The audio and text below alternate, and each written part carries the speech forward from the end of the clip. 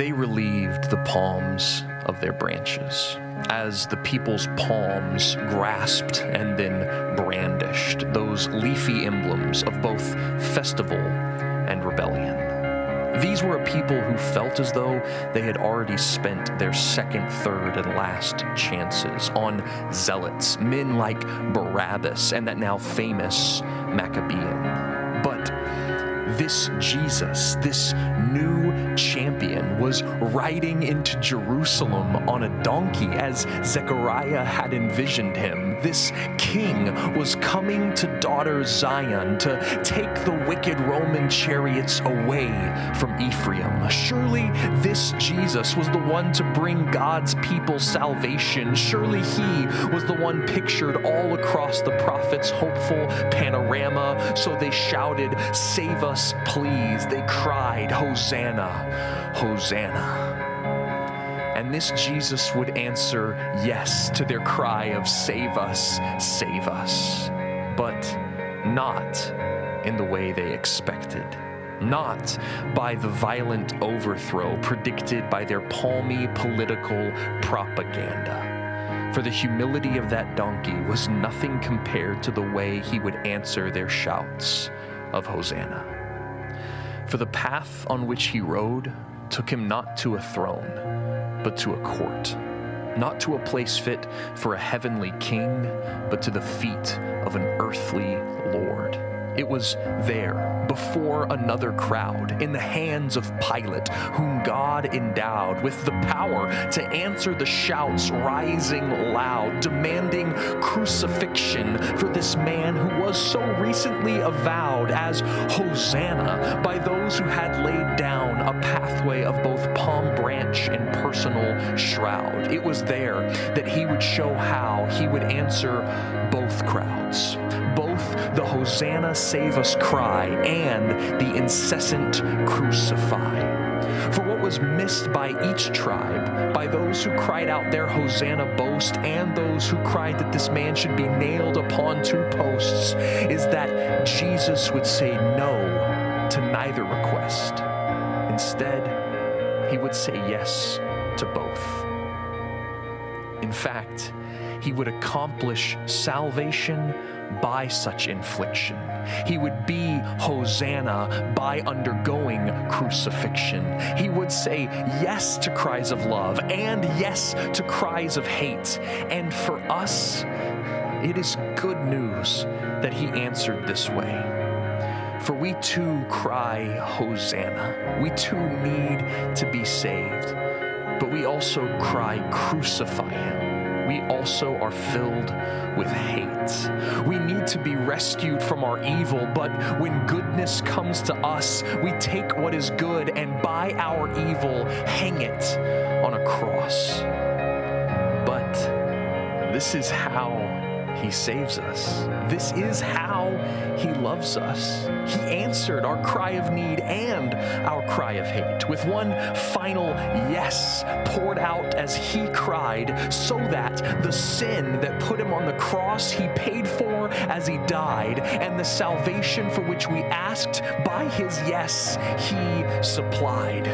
So come, lay down your branches and come lift up your palms, for the King of our salvation said yes to the night of death so that he could raise the light of dawn. That's it.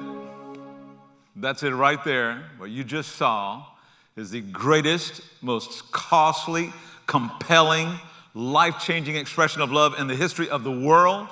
It's a matter of history. It happened for you. And friends, we are here to celebrate that today. Let's thank God for the love of Christ that will take him all the way to the cross, everybody. Man, we love you. We're thank God that you're here to worship with us today as we honor the saving work that Jesus did on the cross. He's the only one who could. Thank God he would. And friends, I hope you're praying with me that everybody under the influence of our ministry who needs Jesus to do a saving work in their life will connect with him over the next 3 weeks. Friends, over the next 3 weeks, we're praying, man, that there will just be baptisms everywhere. That people will put their faith in our Lord Jesus and declare their faith to the world by being baptized into him. And man, I'm praying that we'll see people come forward at every one of our campuses to confess their faith, to be baptized into Christ. I'm also praying, and I hope you will too, that everybody at Compassion Online who has put their faith in Jesus over the last year will summon their courage and tell somebody and honor what Jesus did for them by being baptized wherever you are. I mean, wherever you are in the world, Africa, Asia, Alabama, any foreign country, man. We hope you'll connect with the Lord. We hope you'll send us a picture, send us a video of your baptism. Send it to compassionchristian.com/baptism, and we're going to make a celebration video for that the week after Easter. You got to have your video to us before midnight on Easter night. But I'm just telling you, man, we are looking forward to hearing the good news of how God is working in the lives of people, not just here in Savannah, but around the world through this global pandemic. And man, we're going to have a big celebration the week after Easter, and I hope we'll be celebrating your faith. If you've never declared your faith in Jesus, I hope you'll do it today. Honestly, before it's too late. I know some of y'all are thinking right now, Cam, dude, what's the big deal? What's the big deal about going public with your faith, being baptized into Christ? I'll tell you what the big deal is. The stakes are sky high. And if you don't understand that, you don't get it yet. And I'm praying you will today. A few years ago, I got it. I got 2 messages in the same week that reminded me how urgent and important it is to make a decision to follow Jesus. I got a phone call on a Monday morning telling me that my 31-year-old nephew, Josh Turpin, had died in his sleep while taking classes out at Dallas Seminary. Josh was the first Compassion Christian to move from Savannah to another country to serve as a full-time missionary. Man, he felt like God had called him while he was in Bible college in Canada to go to Greece to help build a prevailing church there, and he did, and our church sent him. And man, when he got to Greece, he led courageously, and man, God worked through him and produced so much fruit there. His last year in Greece, they baptized more people into Christ than they had for the last decades. And I was so grieved that a young man who was so committed to Jesus and so faithful in ministry should die so young and so suddenly. Next Sunday, talking with a guy on the front steps of our worship center, he's explaining to me how his sin had just about killed his marriage and was on the brink of going nuclear and blowing his family completely apart. And we talked about how much he loved his little girl. And he asked me to pray that God would heal his marriage. And I said, bro, I'll be glad to pray for you. Pray for your wife. Pray for your daughter. Pray for your marriage. But man, if you want God to restore your life, you need to put your faith in Jesus. And he said, well, I'll think about it. Said good night, got on his motorcycle. 5 minutes later, he was dead. Dead. Wrecked that motorcycle on Abercorn Street, blew himself into the arms of God. And I was so grieved. I was just so grieved that just when this guy is beginning to realize what he needed to do to get God's power flowing in his life, he lost his life. And let me tell you the question that just haunted me, that I've asked myself 100 times. What happened to those guys? And I tell you, I'm absolutely sure Josh is in heaven today. Not because he's a missionary, but because long before he moved to Greece to serve Jesus, he put his faith in Jesus and what Jesus did for him on that cross. But what about that other guy? Dude, what about you? What about you? If you died this afternoon before the sundown, what would happen to you? Now, friends, I'm telling you, the answer to that question could not be more important. Jesus taught that every person is an eternal being. From the moment you were conceived in your mother's womb, you received an eternal spirit from God that will never cease to exist. So if you were to die today, where would you start your eternal life tonight? Would you be in heaven? Do you know? Would you not? If you do know, how do you know? Friends, I'm telling you, this is the most important question you will answer in your life. If I were to die today, would I go to heaven? And there are only 3 possible answers. One is yes. One is no. The other is, I hope so. And let me tell you, that third answer is either a really uninformed version of yes or a really unintentional version of no. Now, I'm telling you, John was the best friend of Jesus, and John said, I write these things to you who believe in the name of the Son of God so that you may know. Everybody say no. So that you may know that you have eternal life. Now, here's the idea. You know if you're married or not. don't you? I mean, you know if you're married or not. You know if you have that relationship or not. Well, dude, you should know if you have chosen to be a follower of Jesus or not. And if you're unclear about that, turn with me to Luke 23, okay? Open your Bible, Matthew, Mark, Luke. We're going to go to Luke 23. Man, this is an amazing story of a man who was crucified with Jesus. And listen to me. This guy walked up that hill called Golgotha without eternal life. And when they took his body off that hill, he was in heaven because he found a personal relationship with Jesus on top of that hill.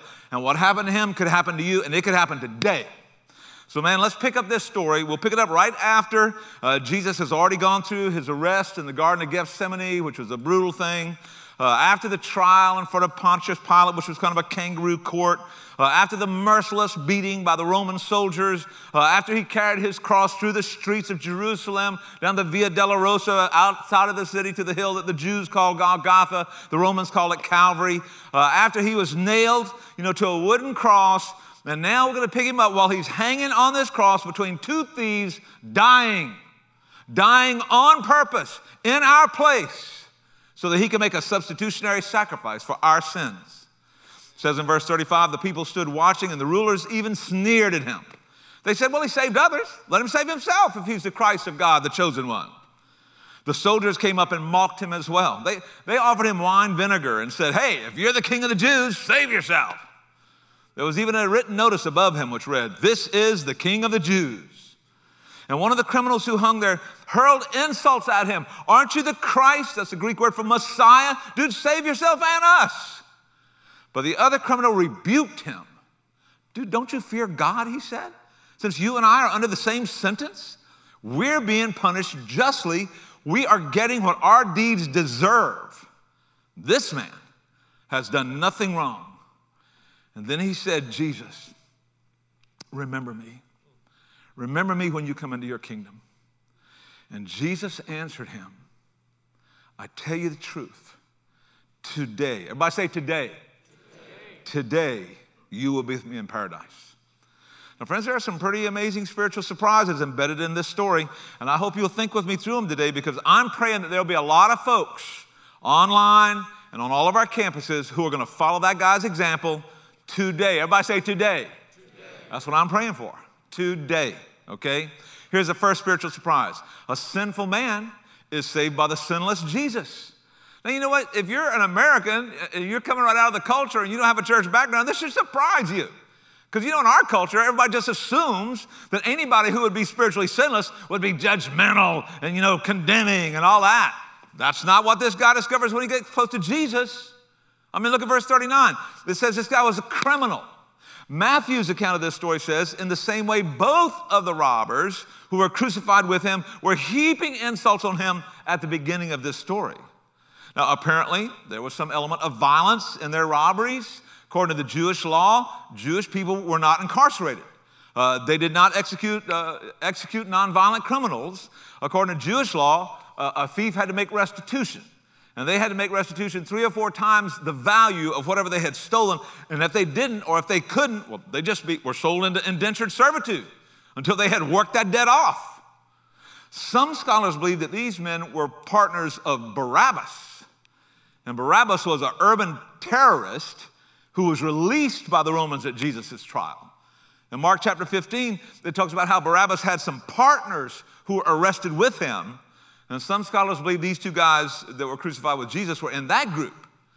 But the bottom line is that these two men were guilty of some form of dishonesty that was so heinous that they were being executed by the Romans in the worst possible way. But let me tell you the truth. Everybody here has committed sins that are heinous in a sense. Everybody here has been dishonest at one point or another, every single one of us. Can you hear amen? Amen. Okay, that's better than I thought. I heard about a teacher who was trying to use, a news story to help teach her class. And somebody in her city had stolen a briefcase and had $5,000 in cash in it. And so she asked her 5th grade class, if you found that briefcase, would you return it? And one of the boys said, well, If it belonged to a poor family, I probably would. Now, I don't know how many poor families you know who have a briefcase with $5,000 in cash in it. But anyway, this kid's trying to find some way to answer that. The truth is we all struggle with dishonesty. And so in a minute, I'm going to ask everybody here who has never stolen anything to raise your hand and let us celebrate with you, okay? Now, let me tell you what that means. That means you've never stolen a dime from your mother's purse. You never took an extra candy bar from a vending machine when 2 fell out and you only paid for 1. You never stole an answer off a test paper, hour from your employer, misused $1 on your expense account, or kept $1 that you owed to the IRS. Let me see the hands of everybody here who has never stolen a thing. Okay, a lady raised her hand right here on Wednesday night. I couldn't believe it. And it turns out she thought I was saying, if you have stolen, raise your hand, and she raised both of them. But anyway, I'm like, okay, you know what that means? Listen, all of us have broken the 6th commandment. We have all sinned. But friends, being guilty of dishonesty, it makes you a sinner. It doesn't necessarily make you a dishonest person. I mean, you can fail to be honest at some point without actually becoming a dishonest person unless dishonesty becomes the pattern of your life. It becomes what you give heart, soul, mind, and strength to, like this thief did. Now listen to what Paul wrote about people who give themselves to wickedness. He said, do you not know that the wicked, people who just give themselves to it, will not inherit the kingdom of God? Paul says, wake up, bro. Don't be deceived. Neither the sexually immoral, nor idolaters, nor adulterers, nor male prostitutes, nor homosexual offenders, nor thieves, nor the greedy, nor drunkards, nor slanderers, nor swindlers will inherit the kingdom of God. What's his point? If your sin's in this list and you just thinking ain't no big deal to God, that forgiving people is his job, and he'll just grade on the curve and somehow you'll be okay, that is not what God thinks. Friends, James, the brother of Jesus, said, whoever keeps the whole law and yet stumbles in just one point is guilty of breaking it all. For he who said, do not commit murder, also said, do not commit adultery, also said, do not commit murder. Now, if you do not commit adultery, but you do commit murder, you're a lawbreaker. And so the bad news is, this thief came to that cross with a lifetime sin debt that was about to be paid in full in eternity. But the good news is that when he was on that cross, he met the one person in the world who could take away his sin guilt and take away the punishment he deserved. And friends, I just think it's so surprising that at the crucifixion, the worst person you might imagine meeting, an urban terrorist, meets the best person in the world. And rather than getting stiff-armed or rejected, he was loved and accepted. And man, he found in Jesus somebody who would not compromise on the truth, but somebody who also had mercy and grace for people who were struggling to do the right thing. Now, you remember that passage I showed you a moment ago that gave that big long list of sins? Do you know what the next verse after that passage says? It says, and that is what some of you were. Everybody say were. You used to be the kind of person who gave yourself to sin, but now you've been washed. You've been sanctified. You've been justified in the name of the Lord Jesus Christ by the Spirit of our God. Now, does that mean you don't sin anymore? No, it doesn't mean that. It just means that's not what you give your life to. It's not what you justify. It's not what you make excuses for. And I just think one of the spiritual surprises in the kingdom of God is that when a sinful person meets the one sinless person in the universe, they actually find love and acceptance and forgiveness if they choose to. And one of those guys chose to, and one of those guys did not. So friends, if you think you're so far from the love and forgiveness of Jesus that it could never reach you, you need to think again. Think again. You're uninformed. Now, that's not the only spiritual surprise in this story. Friends, the worst circumstance sometimes leads you to the best opportunity. Listen, Jesus didn't meet this thief in Starbucks to talk about his spiritual life. Man, they hang him by nails on a blood-soaked cross being put to death. These guys are suffering. Man, I think it's interesting that Luke tells us that Jesus is hanging on the center cross. Now, I don't know why they separate these two urban terrorists by putting Jesus in the middle, but I'll tell you what it did. It fulfilled an 800-year-old biblical prophecy. 800 years earlier, the prophet Isaiah had said, God says, I will give him a portion among the great. Why? Because he poured out his life in death. He was numbered among the transgressors. He bore the sins of many. And he made intercession for transgressors on the cross. So, dude, if you've ever wondered if Jesus knows what it's like to be faithful, even though you had to suffer through it, dude, these guys are suffering. And let me just say this also. These thieves were bitter. Bitter. Now, when I lived in Richmond Hill a few years ago, I lived next door to a prison warden. And I asked him one time, I said, dude, what's it like inside the prison? He said, you ever seen Shawshank Redemption? And I was like, yep, seen that movie. He said, it's exactly like that. He said, in that movie, they portray how new prisoners are brought into the system, and all the older prisoners taunt them and intimidate them and threaten them and harass them. And especially if they're well known or they're young or they're a person of faith, because the people in the prison see that as some kind of a weakness. And you read the story, that's exactly what they did to Jesus. I mean, it says in Matthew, both of the robbers heaped insults on him for exactly the same reason. Jesus was young. He was well known. He was a person of faith. But you know, man, when you're suffering, you choose to either become bitter or you can choose to become a better person. Man, I'm telling you, these thieves got bitter, and Jesus could have as well. But friends, it's surprising to me that the ones who deserved punishment got bitter, and the one who didn't deserve punishment did not become bitter. Wonder why? Maybe it was because Jesus remembered who he was. His identity was so fixed in his relationship with the Father that even on the cross, even in the most extreme pain, he remained true to his Father's will for him. Those thieves lashed out at him. Jesus didn't react to that. Nobody else set the agenda for him. He didn't let circumstances determine how he was going to respond and just lash back. He acted. He chose to act in a way that would honor his Father. Now, I think there are two really good pieces of news here, two pieces of good news here. Number one is when you're suffering, Jesus gets that. He's been there. He knows. He cares. He understands. He has suffered a lot more than you have, no matter what.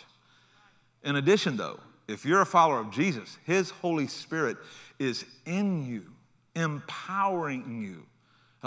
Listen, rather than becoming bitter when you go through a time of suffering, you can actually become better. You can actually become a channel of blessing that makes life better for others. It's happening right now with Compassion Christians who are going through cancer treatments in hospitals all over the U.S.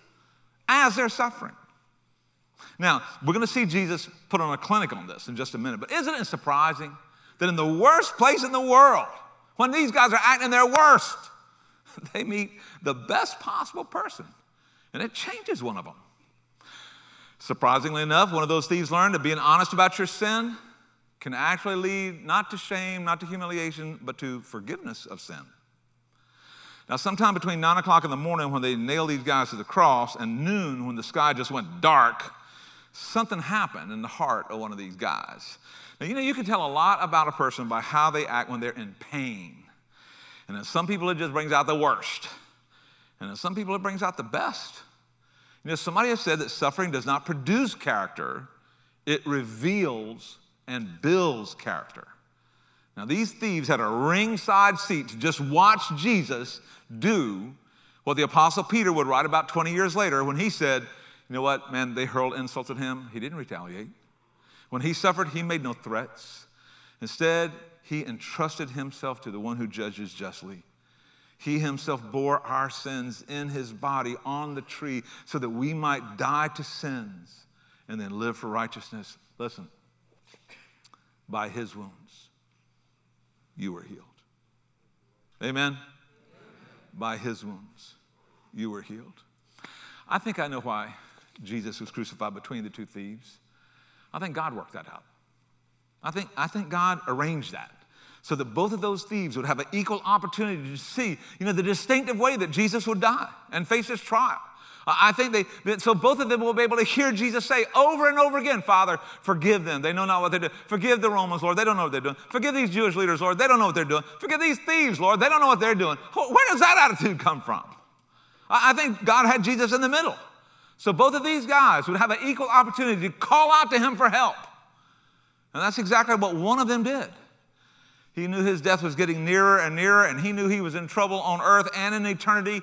And so he repented of his sin before the one person in the universe who could actually forgive his sins. And man, that's hard to do. That's hard for a man to do. Ask for help, isn't it? Guys, just go, Hard for a man to ask for. You know, we fear that honesty about our sin would be some kind of a weakness, when in reality, it's the smartest thing in the world because it leads to forgiveness.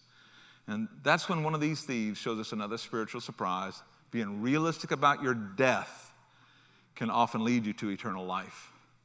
Now, apparently, as Jesus was dying, how he died affected one of these guys. There came a point where this thief's mocking morphed into silence. And then his silence morphed into awareness. And then his awareness morphed into repentance. And repentance is a theological term. It means a change of mind that produces a change of life. And I'll tell you, look at the story. There are 4 indicators that this guy changed his mind and it changed his life. First of all, he started showing respect for God's authority. You know, in our culture, we don't show respect for anything, especially for people in authority. But this guy gets close to the end and he's like, hey, don't you fear God? Man, really? I mean, once he realized that Jesus was the Son of God and he had kingly authority over the Jews who were, conspiring and the Romans who were executing and everybody else, it suddenly occurs to him, dude, how foolish is it to curse God when you're going to be standing before him answering to him a moment after you die? This guy came to clarity, man. He summoned some humility. And when he did, he started showing respect for God's authority. You know, in Proverbs chapter 1, it says, the fear of the Lord is the beginning of knowledge.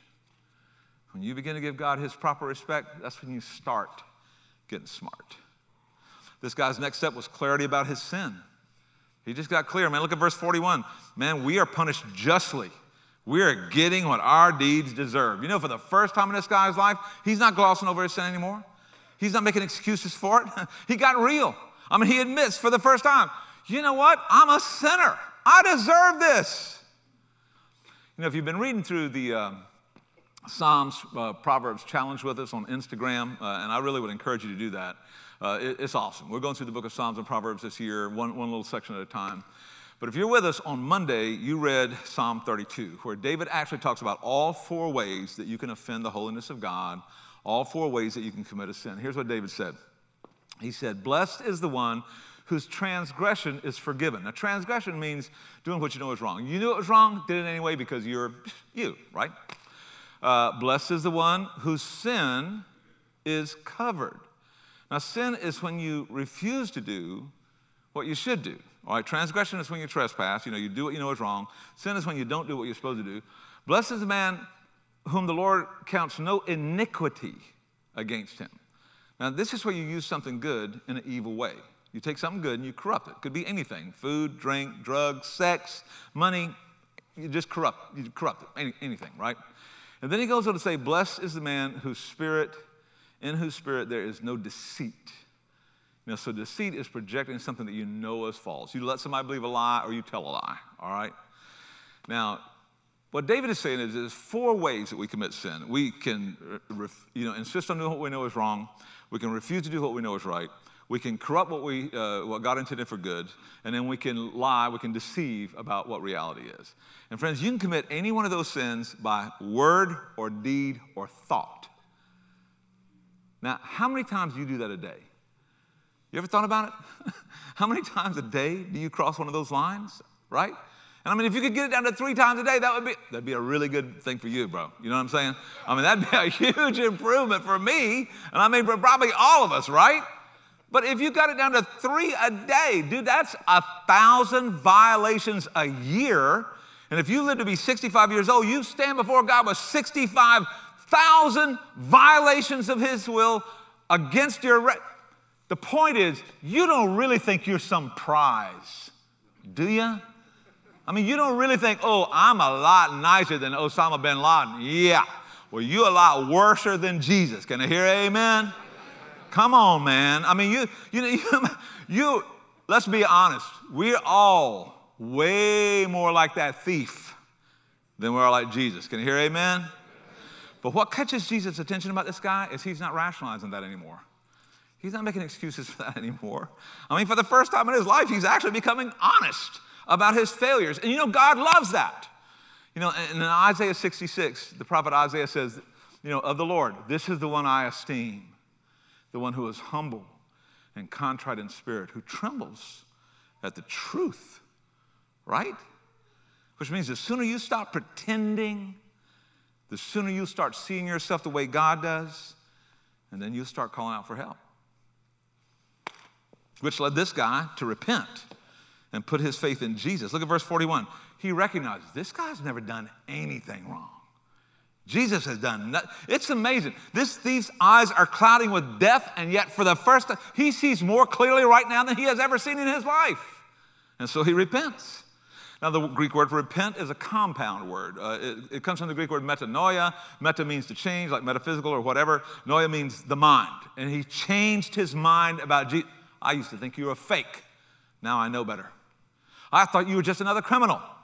Now I know you've never done anything wrong. I used to think you were just a great teacher. And now I know that you are way, way, way more than that. You are God in flesh.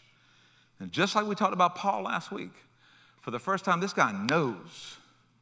He knows that Jesus is the Son of God, which leads him to put his humble trust in Jesus. Look at verse 42. Jesus, he says, remember me. Remember me when you come into your kingdom. It's interesting, the verb form of this in the Greek language, it means that he said this over and over again. Please, remember me. Remember me. Jesus, please remember me when you come into your kingdom. In humility, he calls out to the only one who can save him. You know, we sang this song a minute ago, I'm going to sing in the middle of the storm. Do you see where Jesus is when this guy calls out to him? And Jesus responds. He is nailed to a cross, his life sapping from his hands and feet and side, and still concerned about the lost people around him. Who lives like that? Who's ever lived like that? Well, Jesus, and then the people who follow him. In his book, A Violent Grace, Michael Card said, with these words, an unnamed thief becomes the only one we know of to speak to Jesus on the cross without derision or mockery. I mean, with these words, an unnamed thief is the only person in the Bible who ever calls Jesus by his personal name without any kind of title attached. It's as if their mutual suffering has placed him in an intimate first name basis.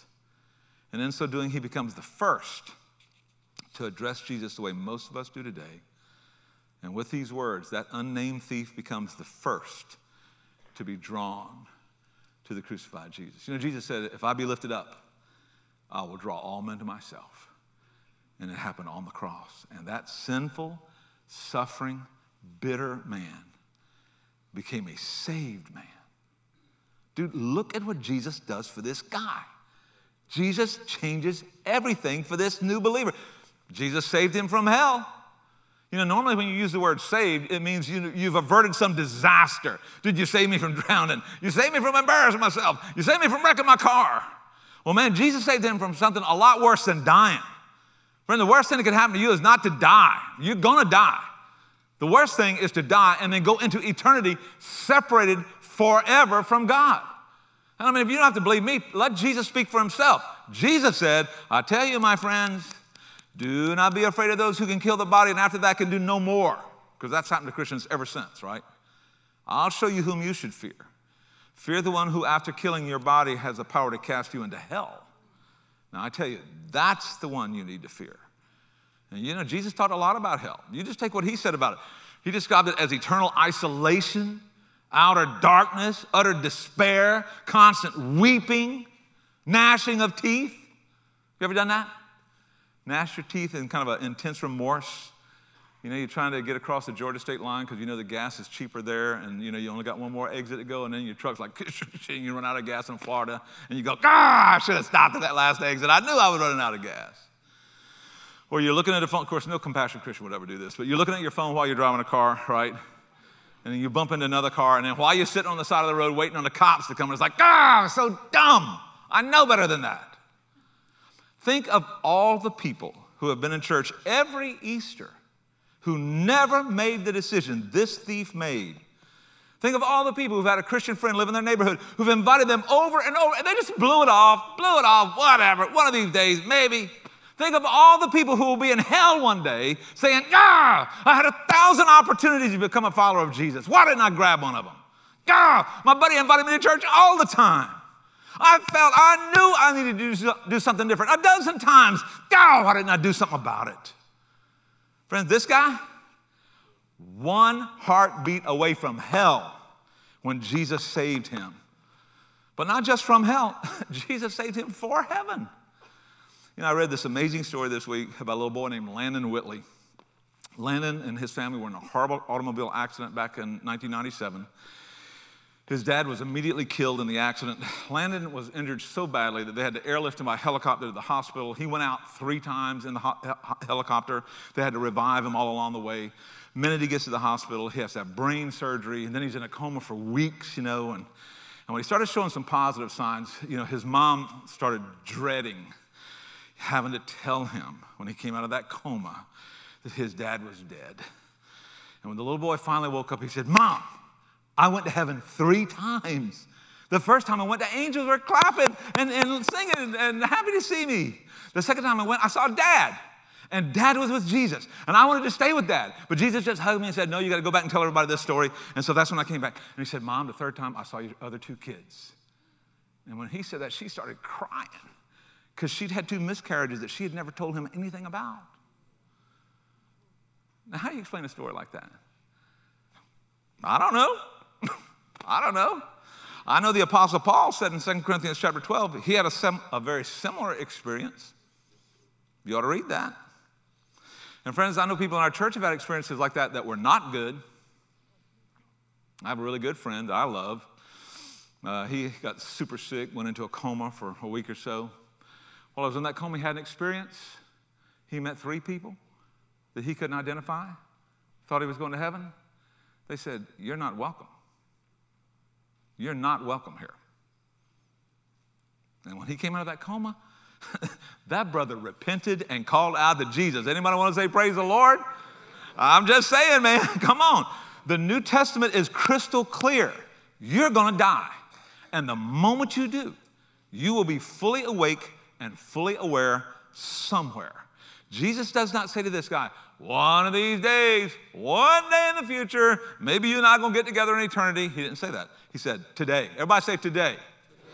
Today, before this day is over, you and I will be together in paradise. Now, we did a whole message series on heaven last fall, and I loved it. I can't wait to get to heaven. I not necessarily want to go today, but I can't wait to get there, all right? And if you don't know what heaven's going to be like, you should listen to that series so you know what to look forward to. But friends, Jesus saved him from hell for heaven by grace. And he certainly was not saved because he lived a good life. He lived a terrible life. He was saved because before he died, he asked the one person who could forgive him, the one person who loved him enough that he would forgive him, he asked Jesus to forgive him and be his Lord and his Savior. And when he did, his sins were forgiven by the shed blood of Jesus in his place on the cross. All his sins washed away. Think about it. A lifetime of theft, dishonesty, all of that washed away. Isn't that amazing? Lies. You ever told one of those? This guy washed away. Violence. You ever done that in your home? After a ball game, in a bar somewhere? Washed away. Hate. People who aren't like me, don't look like me, not the same color as me. Washed away. Probably the sin that will send more people to hell than anything else. Disbelief. Too proud. Oh, man, I ain't saying I need anybody. Washed away. Gone. You know what Isaiah said? In the book of Isaiah, it says, though your sins are like scarlet, they shall be as white as snow. That's what forgiveness does. Washes it away. The Apostle Paul, guy who lived a nasty life, violent, mean, power hungry, all about me. When he came to Jesus, he said, it's by grace that you've been saved. It's grace, bro. You don't earn this. You don't suck it up and get there. Come on, man. This is so far beyond anything you could do. It's great. It's a gift. By the gift of God, you have been saved through faith. You put your faith in Jesus, and this is not from yourselves. What is it talking about? Faith? Absolutely not. Can't possibly mean that. Salvation. This grace, this salvation, it is the gift of God. It doesn't come to you because you work for it, so that no one can boast. That dying thief expressed faith in the only way he could. He called out to Jesus, remember me, Lord, when you come into your kingdom. Now, what about us? I mean, some people point to the thief on the cross and say, that's how you come to Jesus today. Let me remind you of something. That guy died under the Old Testament law. He died before the death and burial and resurrection of Jesus from the grave. Now, after Jesus paid the ransom for our sins on the cross and then was buried and rose from the dead, everybody who put their faith in Jesus then confessed their faith in Jesus. This is what it looks like at midnight, right? They put their faith in Jesus, then they told somebody. They weren't a secret. They're no secret agents. They're no secret followers of Jesus. They told somebody, and they repented of their sins, and they were baptized into Christ. Everybody in the New Testament who came to Christ after the resurrection of Jesus put their faith in Christ, then they told somebody and repented of their sins and were baptized into Christ. Don't take my word for it. There are 9 conversion stories in the book of Acts. Every single one follows that pattern. Everybody who came to Christ after the resurrection expressed their faith, repented of their sins, were baptized into Christ as a declaration of their new life in Christ. And friends, that's why I'm praying that everybody who came to Jesus over this past year through this pandemic, especially everybody on Compassion Online, is going to confess that faith to somebody. Tell us in the chat. Repent of your sins and be baptized into Christ this Easter. Man, we're hoping you'll send us a video or a picture so that we can celebrate with you. And if you need any help, man, just say so in the chat right now. Or go to compassionchristian.com/baptism. We got instructional videos there. We'll help you out. Man, if you're in this room right now and you believe that Jesus is the Son of God, the only one who can save, and you have never put your faith in him, you've never told anybody, you've never repented of your sins and been baptized into Christ, dude, I'm praying that you will make that move by Easter or the week after, and we'll help you out today.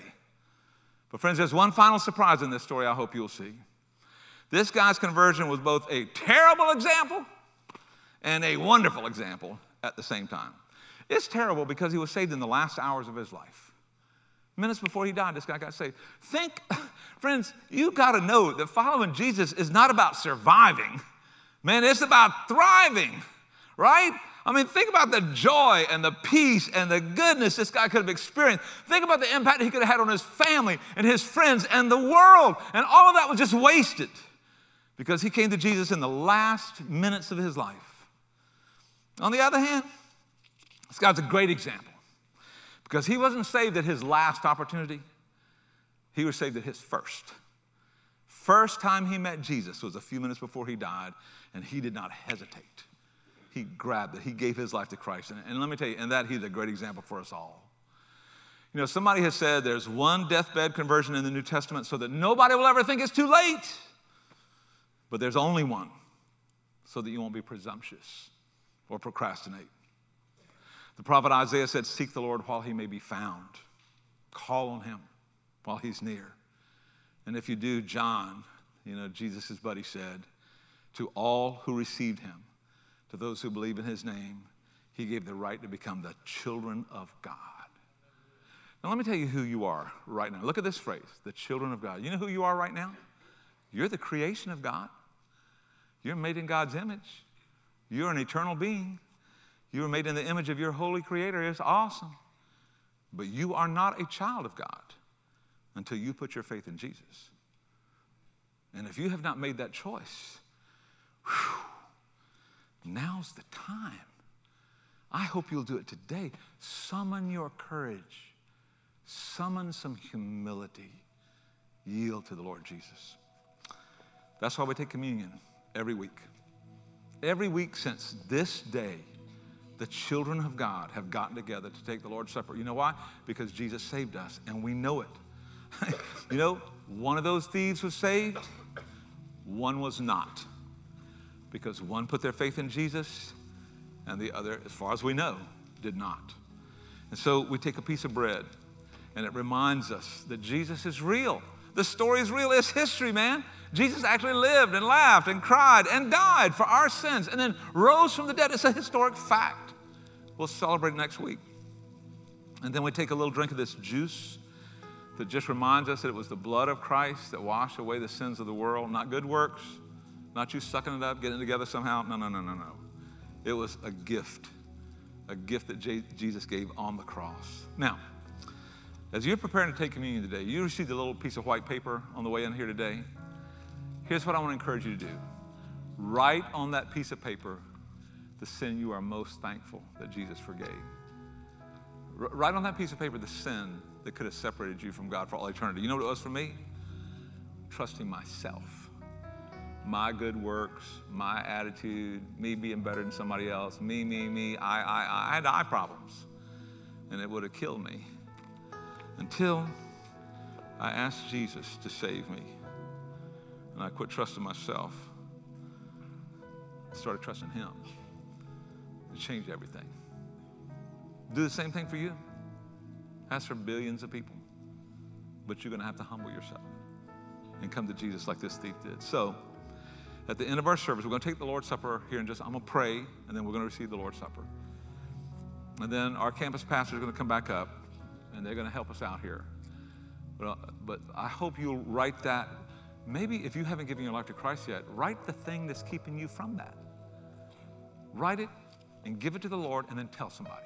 I'll tell you why I can't believe in Christ, because you might be surprised that God's already put a friend in your circle of friends that knows the answer to your concern. Tell somebody. Father, thank you. Thank you that we can take the communion today.